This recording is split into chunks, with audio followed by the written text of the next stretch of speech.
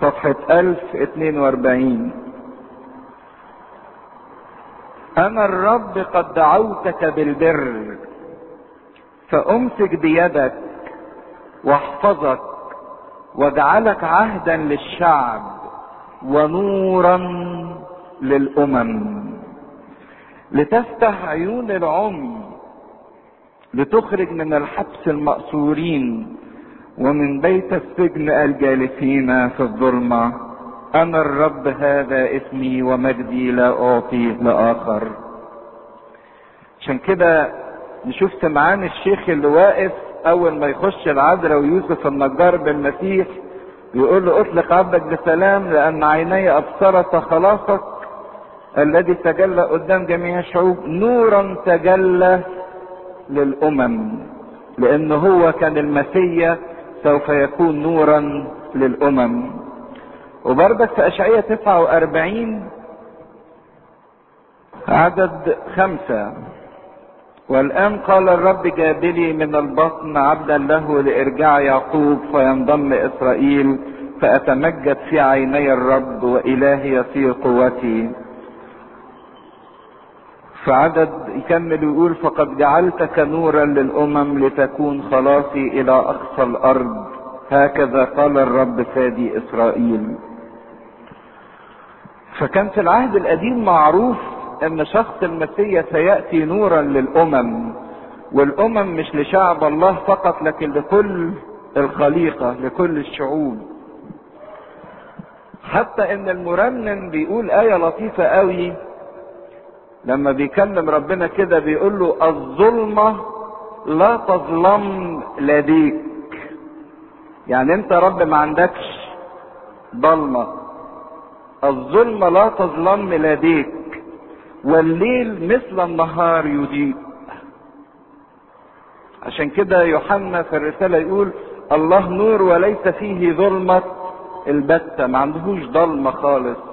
واتكلمنا عن معنى الضلمة سواء من العجز او الخوف او من الكآبة او من الفشل، دي مش عند الله، لان الله كله نور وهو يشرق على الجالسين في الظلمة وظلال الموت. اذا كانت الظلمة لم تدرك عمل النور، بمعنى لم تتغلب عليه ولم تعرفه ايضا ولم تعاينه، فكانت الظلمة اللي احنا اديناها تعريف ان الظلمة دي ما كانش ليها كيان. الله ما اوجدش الظلمة، لكن معنى الظلمة غياب النور، ان النور مش موجود، ان الله غير ظاهر في حياة الانسان. فاذا كان الله محجوب عن الانسان فالانسان تلقائيا يكون في الظلمة، واذا كان في الظلمة فهو في الدينونة، يبقى واقع تحت الدينونة لان النور لم يشرق عليه. لحد دلوقتي اتكلم يوحنا عن علاقة اللوغوس بالله، عن علاقة اللوغوس بالخليقة، عن علاقة اللوغوس بالنور، ودلوقتي هيكلمنا عن علاقة اللوغوس بالتاريخ. ايه علاقة الكلمة اللوغوس بتاريخ البشرية؟ يقول: كان انسان مرسل من الله اسمه يوحنا، هذا جاء للشهادة ليشهد للنور وليؤمن الكل بواسطته. وبعدين يعيد العبارة بتركيز اكثر: لم يكن هو النور بل ليشهد للنور. تلاحظوا عشان تعرفوا مدى قصور اللغة العربية في اليوناني، كان الكلمة لقب كان ده قلنا او لفظ كان ده كان بيستخدمه للدلالة على الكينونة، على الوجود. لكن كان بالنسبة ليوحنا كان انسان مرسل من الله، ما هياش الترجمة الصحيحة، لكن الترجمة الصحيحة بتاعتها صار انسان مرسلا من الله. واتكلمنا عن كلمة صار بمعنى ظهور الشيء كنتيجة نهائية من عملية الخلق. وابتدى يتكلم عن يوحنا المعمدان وكلمة يوحنا معناه يهوى يتحنن، لان يوحنا المعمدان كان نموذج جميل جدا لتحنن الله على البشرية اللي عايشة في الضلمة. تحنن الله اللي هيعلنه من خلال يوحنا لكي ما يعلن للبشرية النور الحقيقي. فكان قصد مجيء يوحنا حاجة واحدة بس يعملها يوحنا. ايه كان عمل يوحنا المعمدان؟ قصده من المجيء بتاعه قبل المسيح يشهد للايه؟ للنور. عشان كده شبهه بان هو السراج المنير اللي اضاء وقال للناس على المسيح. حقيقة ان يوحنا جه من اجل الشهادة للنور، بالرغم من ان النور مش محتاج لحد يشهد له. النور محتاج لحد يراه. يعني عمري ما اجي اقول للواحد تعالى شوف ده نور، لان هو بيشوفه لوحده ان هو نور. النور مش محتاج الى شهادة، لكن النور محتاج الى ايه؟ رؤية، ان الانسان يشوفه. لكن للأسف كانت حالة البشرية اللي وصل ليها الانسان من العمي الروحي. لو في انسان اعمى ما بيشوفش نهائي، ما تفرقش معاه ان كان نور او ضلمة. تقول له الدنيا نور يقول لك انا مش شايف، كله يقول له قدامي ايه؟ ضلمة. عشان كده الانسان الاعمى محتاج لشهادة انسان مبصر يرى. تيجي تقول لي طب ما احنا كلنا بنشوف. لا، ده كل الخليقة كانت في حالة عمى روحي. والمسيح اتكلم كده عن الناس ان كلهم كانوا اعمى، كانوا عميان، لهم عيون ولا ايه؟ يبصرون. فاحتاجوا ليوحنا عشان يشهد للنور، بالرغم ان النور كان محتاج الى رؤية وليس الى شهادة. لكن لدرجة التدني اللي وصل اليها الانسان انه اعمى، حتى النور مش شايفه، فكان محتاج لواحد انه يشهد للنور. فكان يوحنا ده مجيئه ان هو يشهد لهذا النور. وكلمة شهادة باليونانية اللي استخدمها يوحنا الحبيب في كتابته كلمة مارتيريا.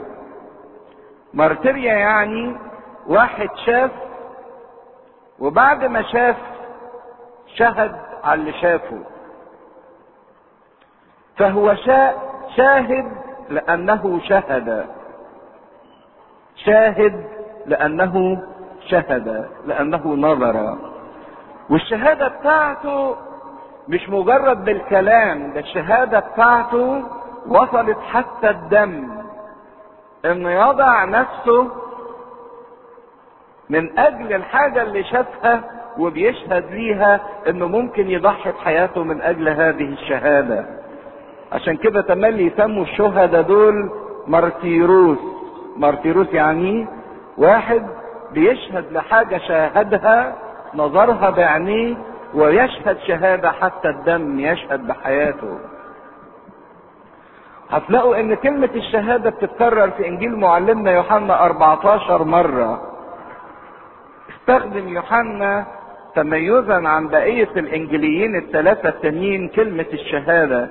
يوحنا كان ليه بعض الكلمات كده بيتميز بيها عن بقية الانجيليين، كانت من ضمنهم كلمة الشهادة بيكررها كتير. الناس ما بقتش شايفة، عشان كده احتاجت لحد يشهد لها. وكان يوحنا هو هذا الشاهد اللي رأى النور فانعكس عليه النور اللي رآه.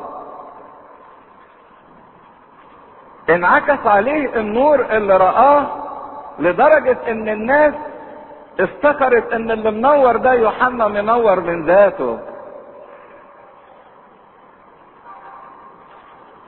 افتكرت ان يوحنا بيضيء من ذاته.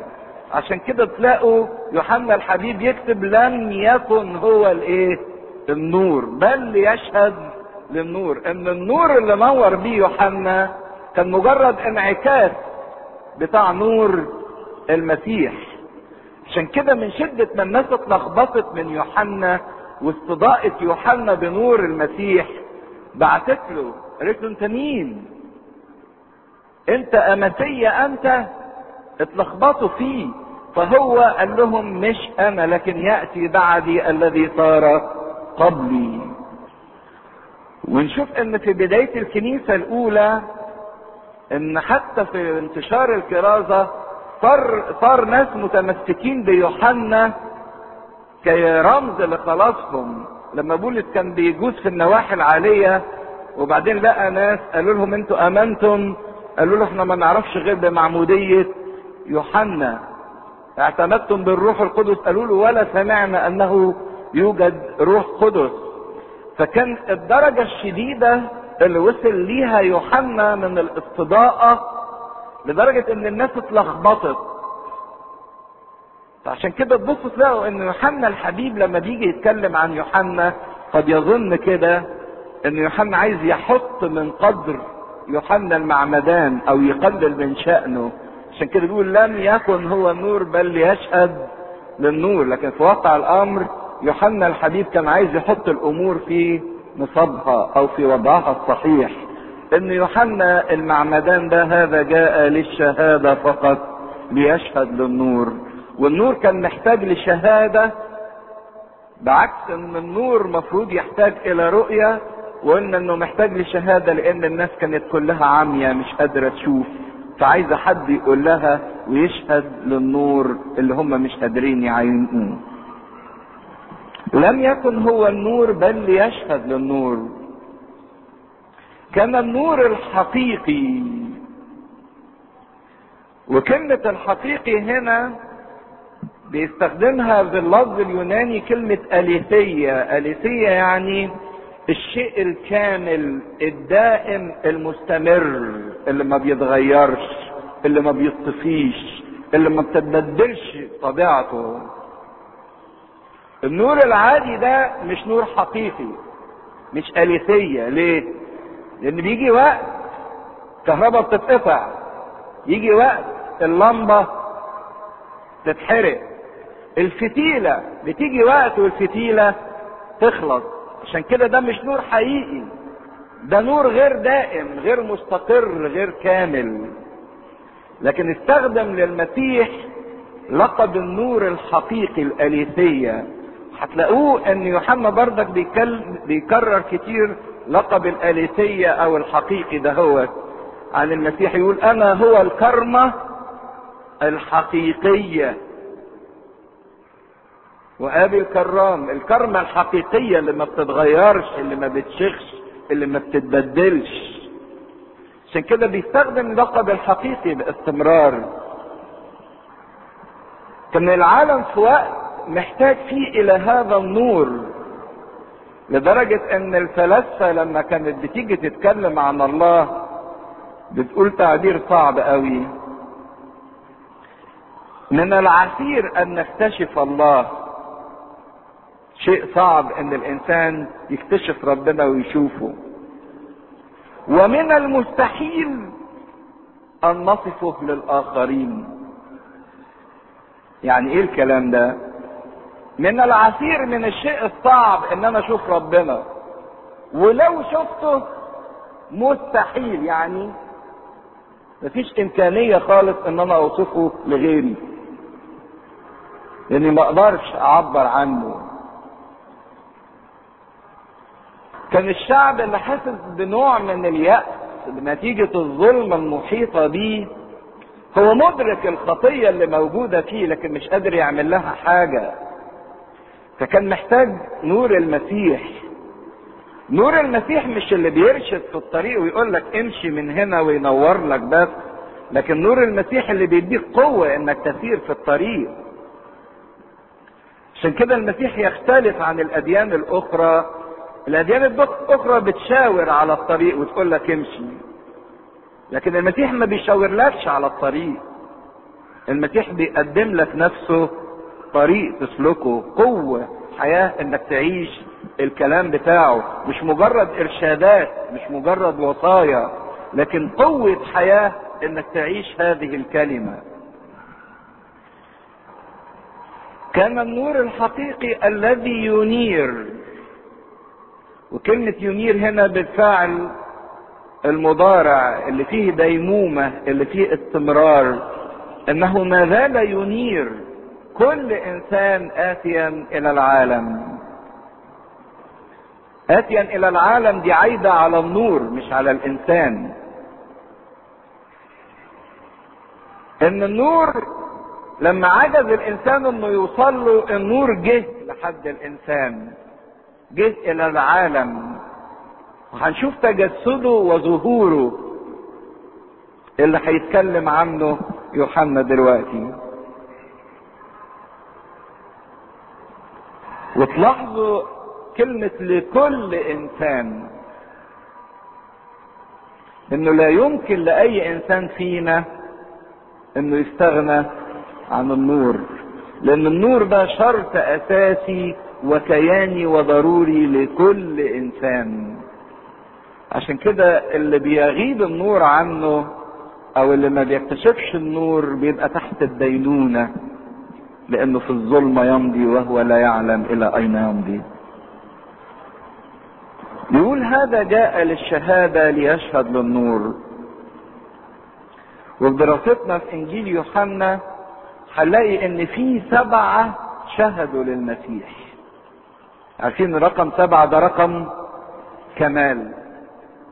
في 7 شهادات قدمت للمسيح تشهد للمسيح انه هو الله. على حسب نظام العهد القديم ان الشهادة كانت تقوم على فم 2، لكن بالنسبة للمسيح في 7 شهدوا للمسيح. مين هم ال7 دول اللي شهدوا للمسيح؟ اول واحد الاب شهد للمسيح. عشان كده هنشوف يقول الاب نفسه الذي ارسلني يشهد لي. يشهد لي، شهادة من الاب للابن. تاني شخصية شهدت للمسيح المسيح ذاته، يقول لهم كده انا اشهد لنفسي، وان كنت اشهد لنفسي فشهادتي حق، لاني اعلم من اين اتيت والى اين امضي. لما دخلوا معاه في شويه كده في حوار يقولوا انت بتشهد لنفسك شهادتك ليست حق، قال لهم لا انا بشهد لنفسي وشهادتي حق، لاني عارف انا جاي منين ورايح فين. فالمسيح شهد لنفسه. الروح القدس نمرة 3 شهد للمسيح ويشهد للمسيح. يقول لهم كده متى جاء المعزي روح الحق الذي سأرسله أنا إليكم فهو يشهد لي. إذن الآب يشهد للابن، الابن يشهد لنفسه، الروح القدس يشهد للابن. رابع حاجة الأعمال اللي بيعملها المسيح بتشهد لي. يقول لهم الأعمال التي أنا أعملها باسم أبي هي تشهد لي. إذن أعمال المسيح تشهد للمسيح. وأعمال المسيح مش مجرد بس الأعمال المعجزية، المعجزات اللي بيعملها، لكن أعماله الحياتية، اتضاعه ومحبته وبذله وتضحيته. لم يكن فيه غش. من منكم يبكتني على خطية. اصل بعض الناس بتفتكر ان اعمال المسيح هي المعجزات اللي عملها، لا، ده سلوكه وسيرته. معجزاته بتشهد ليه، وسلوكه وسيرته وحياته على الارض تشهد ليه. اذا نمرة 4 الاعمال بتشهد ليه. نمرة 5 الكتب والاسفار المقدسة. يقول لهم فتشوا الكتب التي تظنون ان لكم فيها حياة ابدية وهي تشهد لي. يوجد موسى الذي اشكوكم اليه لانه شهد لي تكلم عني. اذا اللي شهد للمسيح ايضا الرموز والنبوات واسفار العهد القديم كلها، ده خامس شاهد للمسيح. سادس شاهد للمسيح كانت مجموعة اشخاص متفرقين، اولهم التلاميذ، يقول لهم وانتم تشهدون لي لانكم كنتم معي من الابتداء. نشوف نتنائيل يقول له حقا انت ابن الله. بطرس يقول له انت هو المسيح ابن الله. يوحنا يقول له يوحنا الذي رأى آمن ويشهد وشهادته حق، يوحنا الحبيب. المرأة السامرية انظروا انسانا قال لي كل ما فعلت ألعله المسيح. المولود اعمى اللي كان بيشهد له ويقول له اني كنت اعمى والان ابصر. ففي ناس كثيرة شهدت للمسيح من تلاميذه، وكانت الشهادة السبعة اللي اختص بيها شخصية معينة هي شخصية يوحنا المعمدان. ويوحنا المعمدان يقول كده انا قد رأيت وشهدت ان هذا هو ابن الله. اذا في 7 شهادات بيقدمها لنا انجيل يوحنا تشهد للمسيح ان هو ابن الله. وابتدى يوحنا يتكلم، يوحنا الحبيب يتكلم عن شهادة يوحنا المعمدان كأولى هذه الشهادات، ان القصد من مجيء يوحنا المعمدان هو ان يشهد للنور.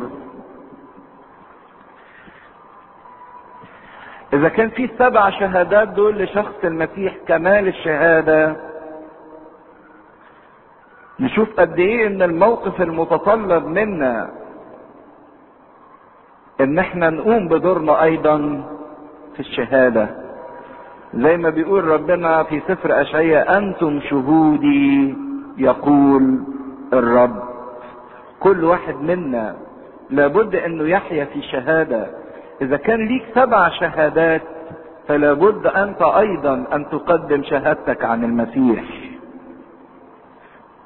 شهادتك عن المسيح بالدرجة الاولى من الحياة اليومية السلوكية بتاعتك، مش بالمعجزات ولا انك تشفي امراض ولا انك تعمل حاجات خارقة للطبيعة، لكن شهادتك للمسيح بسلوكك الايماني، بسلوكك المقدس، بسلوكك الطاهر. اما كناش نشهد للمسيح ما نقدرش نبقى من خطته ومن تبعه. عشان كده هو بيقول انتم شهودي يقول الرب. يكمل في عدد 10 ويقول كان في العالم وكون العالم به ولم يعرفه العالم. بالرغم انه كان موجود في العالم، كان في العالم. والحاجة الاعجب من كده ان العالم كون به، يعني العالم موجود به لكن العالم لم يعرفه. هو هنا يوحنا بينقلنا من عمل الكلمة اللوغوس على مستوى الخلق وعلى مستوى الحياة وعلى مستوى الإضاءة إلى مستوى عمل الكلمة بالحضور الشخصي في الكون. كان في العالم والعالم به كون والعالم لم يعرفه. الآية دي تختص بالفترة ما قبل تجسد المسيح. ده بيتكلم الزمن بتاعه ده قبل تجسد المسيح، انه كان في العالم بالرغم ان العالم كون به، لكن العالم قبل التجسد ما عرفوش. ضل الانسان وحمق وعبد الاصنام وعبد ذاته وعبد لذاته وعبد شهواته.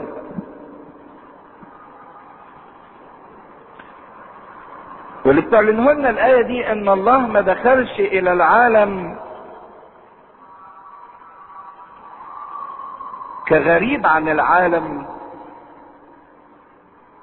لانه مش غريب، لانه كان في العالم والعالم به كون. ده هو العالم منه. الله لما جاء الى العالم ما هو شيء غريب عن العالم، لان العالم موجود بالله، ولكن العالم لم يعرفه. وسبب عدم المعرفة مش ان النور ما كانش منور او ان الاستضاءة ما كانتش موجودة، لا، النور كان منور والاستضاءة موجودة، لكن استقبال هذا النور زي ما بيقولوا البرسبشن بتاعه ما كانش فيه مستقبلات للنور، لان الانسان كان اعمى، ما كانش عنده الحواس اللي تقدر تدرك او تستقبل النور. كان النور موجود، وعدم معرفة الانسان للتعرف على النور ما كانتش عجز في طبيعة النور، لكن كانت عجز في طبيعة الانسان. عشان كده العالم لم يعرفه، مش لان ربنا ما نورش كويس، لان الانسان اللي ما كانش مستقبل لهذا النور، ما كانش عنده الاعضاء الحساسة اللي تقدر تدرك هذا النور وتستقبله. عشان كده ما قدرش يتعرف معرفة شخصية بشخص الله، ما قدرش يكون علاقة بيه، لكن عمل علاقات مع اشياء كتيرة الا الله. وبالتالي وقف الانسان منحاز الى الظلمة ضد الله، وما قدرش يوصل للخالق الحقيقي اللي هو النور الحقيقي، وعاش في الظلمة. لكن لابد ان نعي جيدا ان الظلمة ربنا مش هو اللي صنعها. الله لم يوجد ظلمة، ولكن الظلمة كانت نتيجة غياب النور او استقبال النور في حياة الانسان. اللي صنعه الرب صنع نور، لكن لم يصنع ظلمة. فبقى المسؤول عن وجود الظلمة ليس الله، ولكن الانسان هو اللي مسؤول عن وجود الظلمة. فبقى غياب النور على طول يساوي غياب ربنا، غياب ربنا على طول يساوي الدينونة، يساوي هلاك ابدي. عشان كده الله جه من اجل انه يعلن هذا النور لكي ما ينقذ الانسان من الدينونة ومن غياب هذا النور.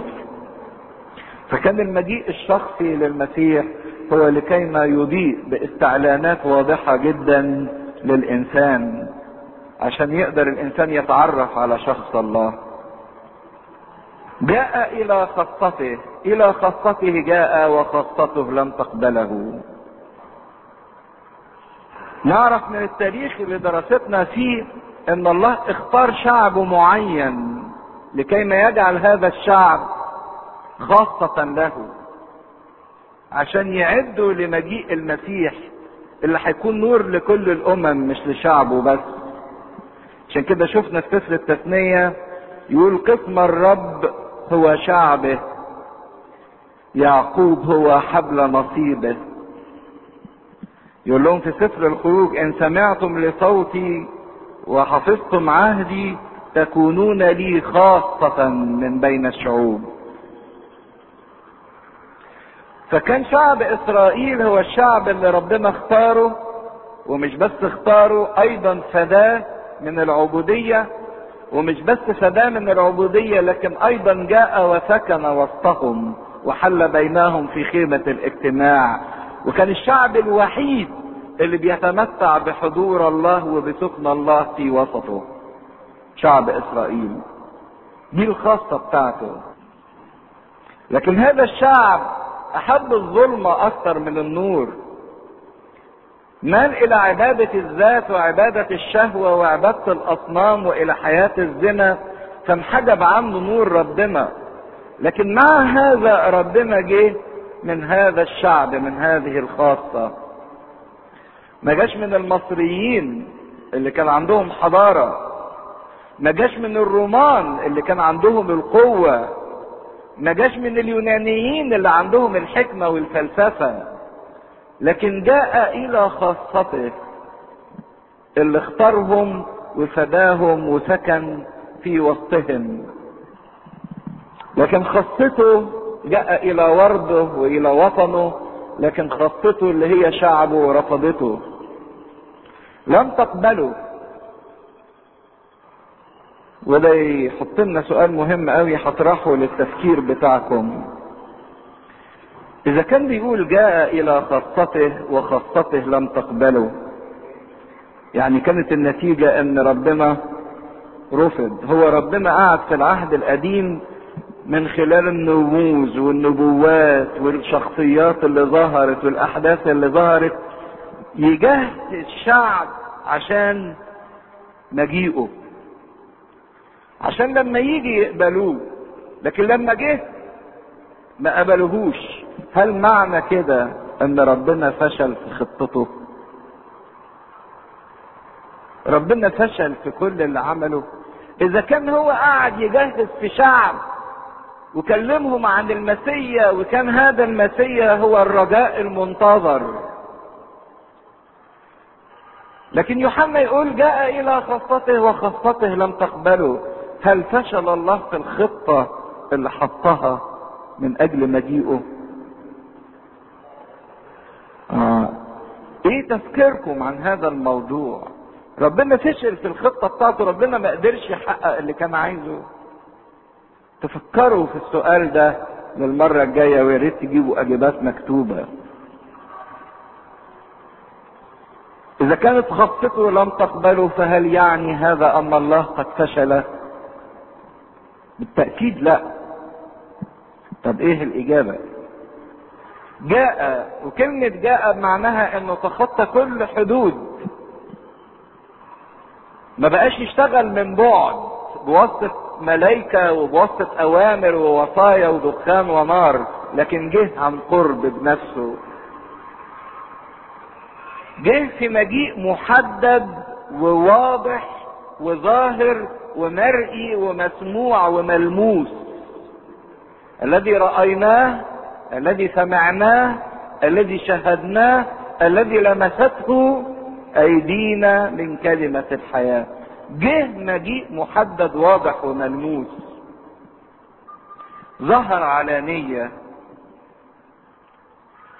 ظهر علانية من اجل انه يعلن النور بطريقة محسوسة متجسدة مرئية للانسان، عشان يستطيع الانسان ان يدرك الله.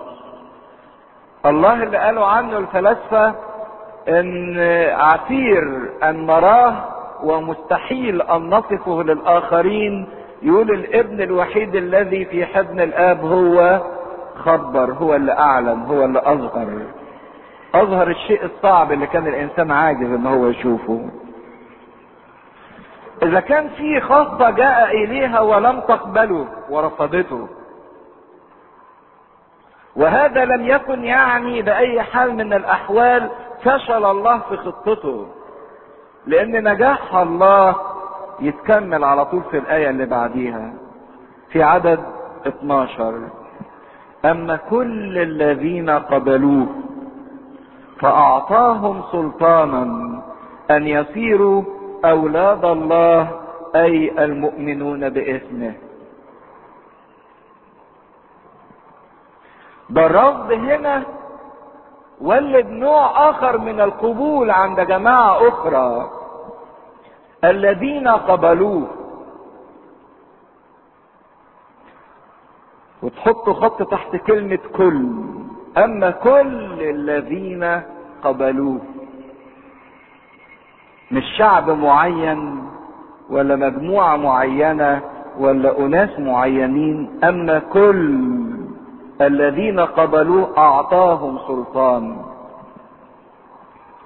كان الامتياز بتاع العهد القديم بتاع شعب الله المختار كان امتياز فريد ومجاني وعظيم جدا، ربنا افتتح بيه علاقته مع البشرية، انه اطلق على اسرائيل الشعب المختار لقب ابني البكر.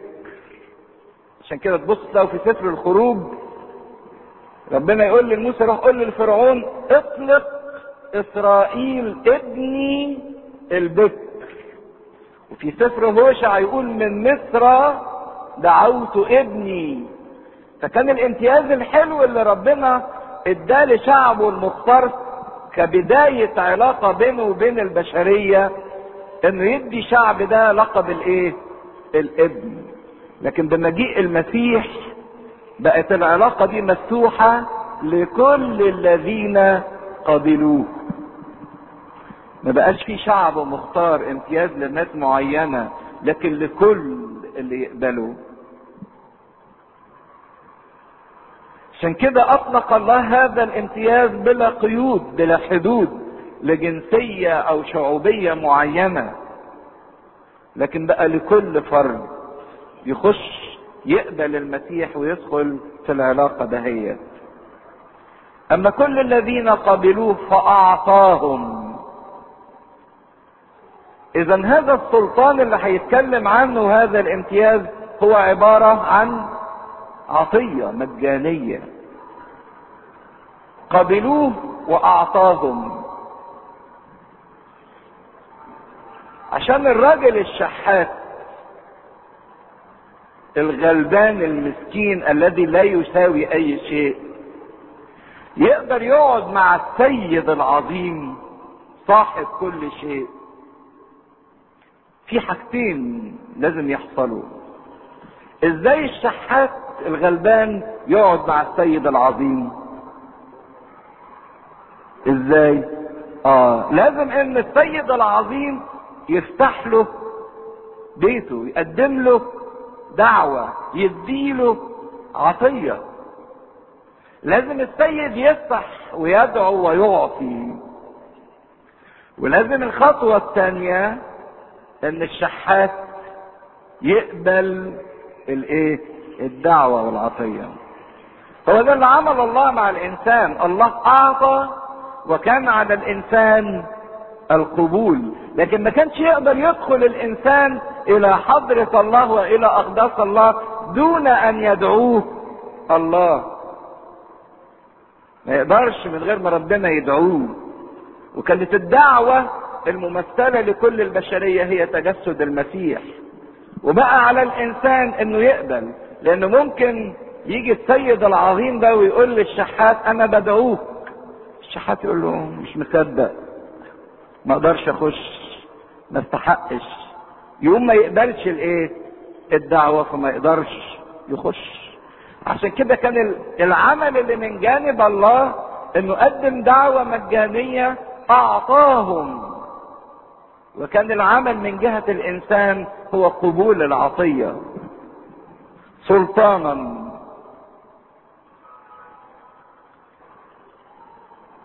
في سلطان، في امتياز، بس عكس السلطان بتاع اسرائيل ابن البكر الاولاني اللي كان بيكتسب بالولادة من اب يهودي وام يهودية، فيرث نصيبه من محبة الله ومن عناية الله ومن بركات الله طول ما هو مولود من جنس يهودي. لان كل الخيرات بتاعت العهد القديم كانت لمين؟ لليهود، لشعب الله. فكانوا يرثوا هذا بالجسد من اب يهودي وام يهودية. لكن المسيح صار السلطان اللي بيعطيه سلطان شخصي لكل فرد على حدة، صرف النظر عن جنسيته او عن سلالته او عن شخصيته. عشان كده الله اعطى الانسان حق اقامة علاقة بنوية مباشرة بينه وبين الله، انه يصير ابن لله او اولاد الله مباشرة. عشان نبقى مظبوطين في اللفظ، يوحنا يستخدم لقب معين يقول اما كل الذين قبلوه فاعطاهم سلطانا ان يصيروا اولاد الله. ما قالش ابناء الله، ترجمة صح اولاد الله، لان كلمة ابن ما يدهاش الا لمين؟ للمسيح. ده الترجمة الصح. عشان كده في بعض الاجابي اللي في ايديكم ترجمة فيها غلط، يقولوا اولاد يعني هم ابناء، لكن لا، لقب ابن هنشوفه ازاي انه بيخصصه للمسيح فقط، لكن احنا لينا اولاد الله الذين يؤمنون باسمه. وقبول المسيح معناه ثقة في المسيح، ايمان بيه. واسمه الاسم المسيح او اسم الله يعني الحضرة الإلهية. والاسمين اللي لقبوا بيهم المسيح او سمي بيهم المسيح ويعرف بيهم الكلمتين الحلوين اللي معروفين، عمانوئيل اللي معناه الله معنا، ويسوع معناه مخلص. دول اللي بيقدروا يقبلوا الدعوة ان ربنا بقى معاهم وربنا بيخلصهم. دول اللي صدقوا في شخص المسيح ان ربنا معاهم. ربنا مش مجرد فكرة او خيال او موجود في الكنيسة او موجود في الدير او موجود في الكون، لكن لا، ده ربنا موجود معايا انا في حياتي الشخصية. عمانوئيل الذي تفسيره الله معنا. وفي نفس الوقت يسوع مخلص لانه يخلص شعبه من كل خطاياهم. ده قبول الدعوة، ان المسيح اداني سلطان، وهذا السلطان فانه هو معي. واذ كان الله معي او اذ كان الله ليا، يبقى ايه اللي ناقصني او ايه اللي يخوفني او ايه اللي يقلقني او ايه اللي يحزنني؟ لو عايزين تاخدوا اللاهوت بمعنى اختباري حلو، انت يا انسان ربنا ادالك سلطان ان عمانوئيل يكون ليك، بس للاسف ما انتش اخد بالك من هذا السلطان. داير عمال تلحوس على حاجة تطمنك وحاجة تفرحك وحاجة تحميك وحاجة تشبعك، وما انتش لاقي وحزين وتعبان ومكتئب لانك ما عرفتش عمانوئيل. ماشي ووراك ضمير مثقل بخطايا وتعبان، بينما ليك يسوع الذي يخلص من الخطية. ده انت ليك سلطان، بس انت مش اخد بالك من هذا السلطان، مش متمتع بهذا السلطان. كل الذين قبلوه اعطاهم سلطانا ان يصيروا اولاد الله، اي المؤمنين باسمه.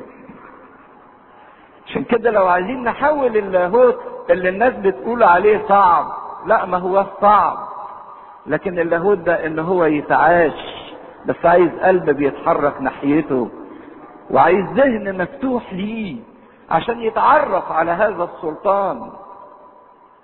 دي الكنيسة كل يوم بتعلمنا في الليتورجية العبادية بتاعتنا، وفي صلاتك في الأدبية كل يوم تبتدي لك يومك في صلاة باكر، تحط لك الإنجيل ده. ليه؟ عايزة تقول لك إيه؟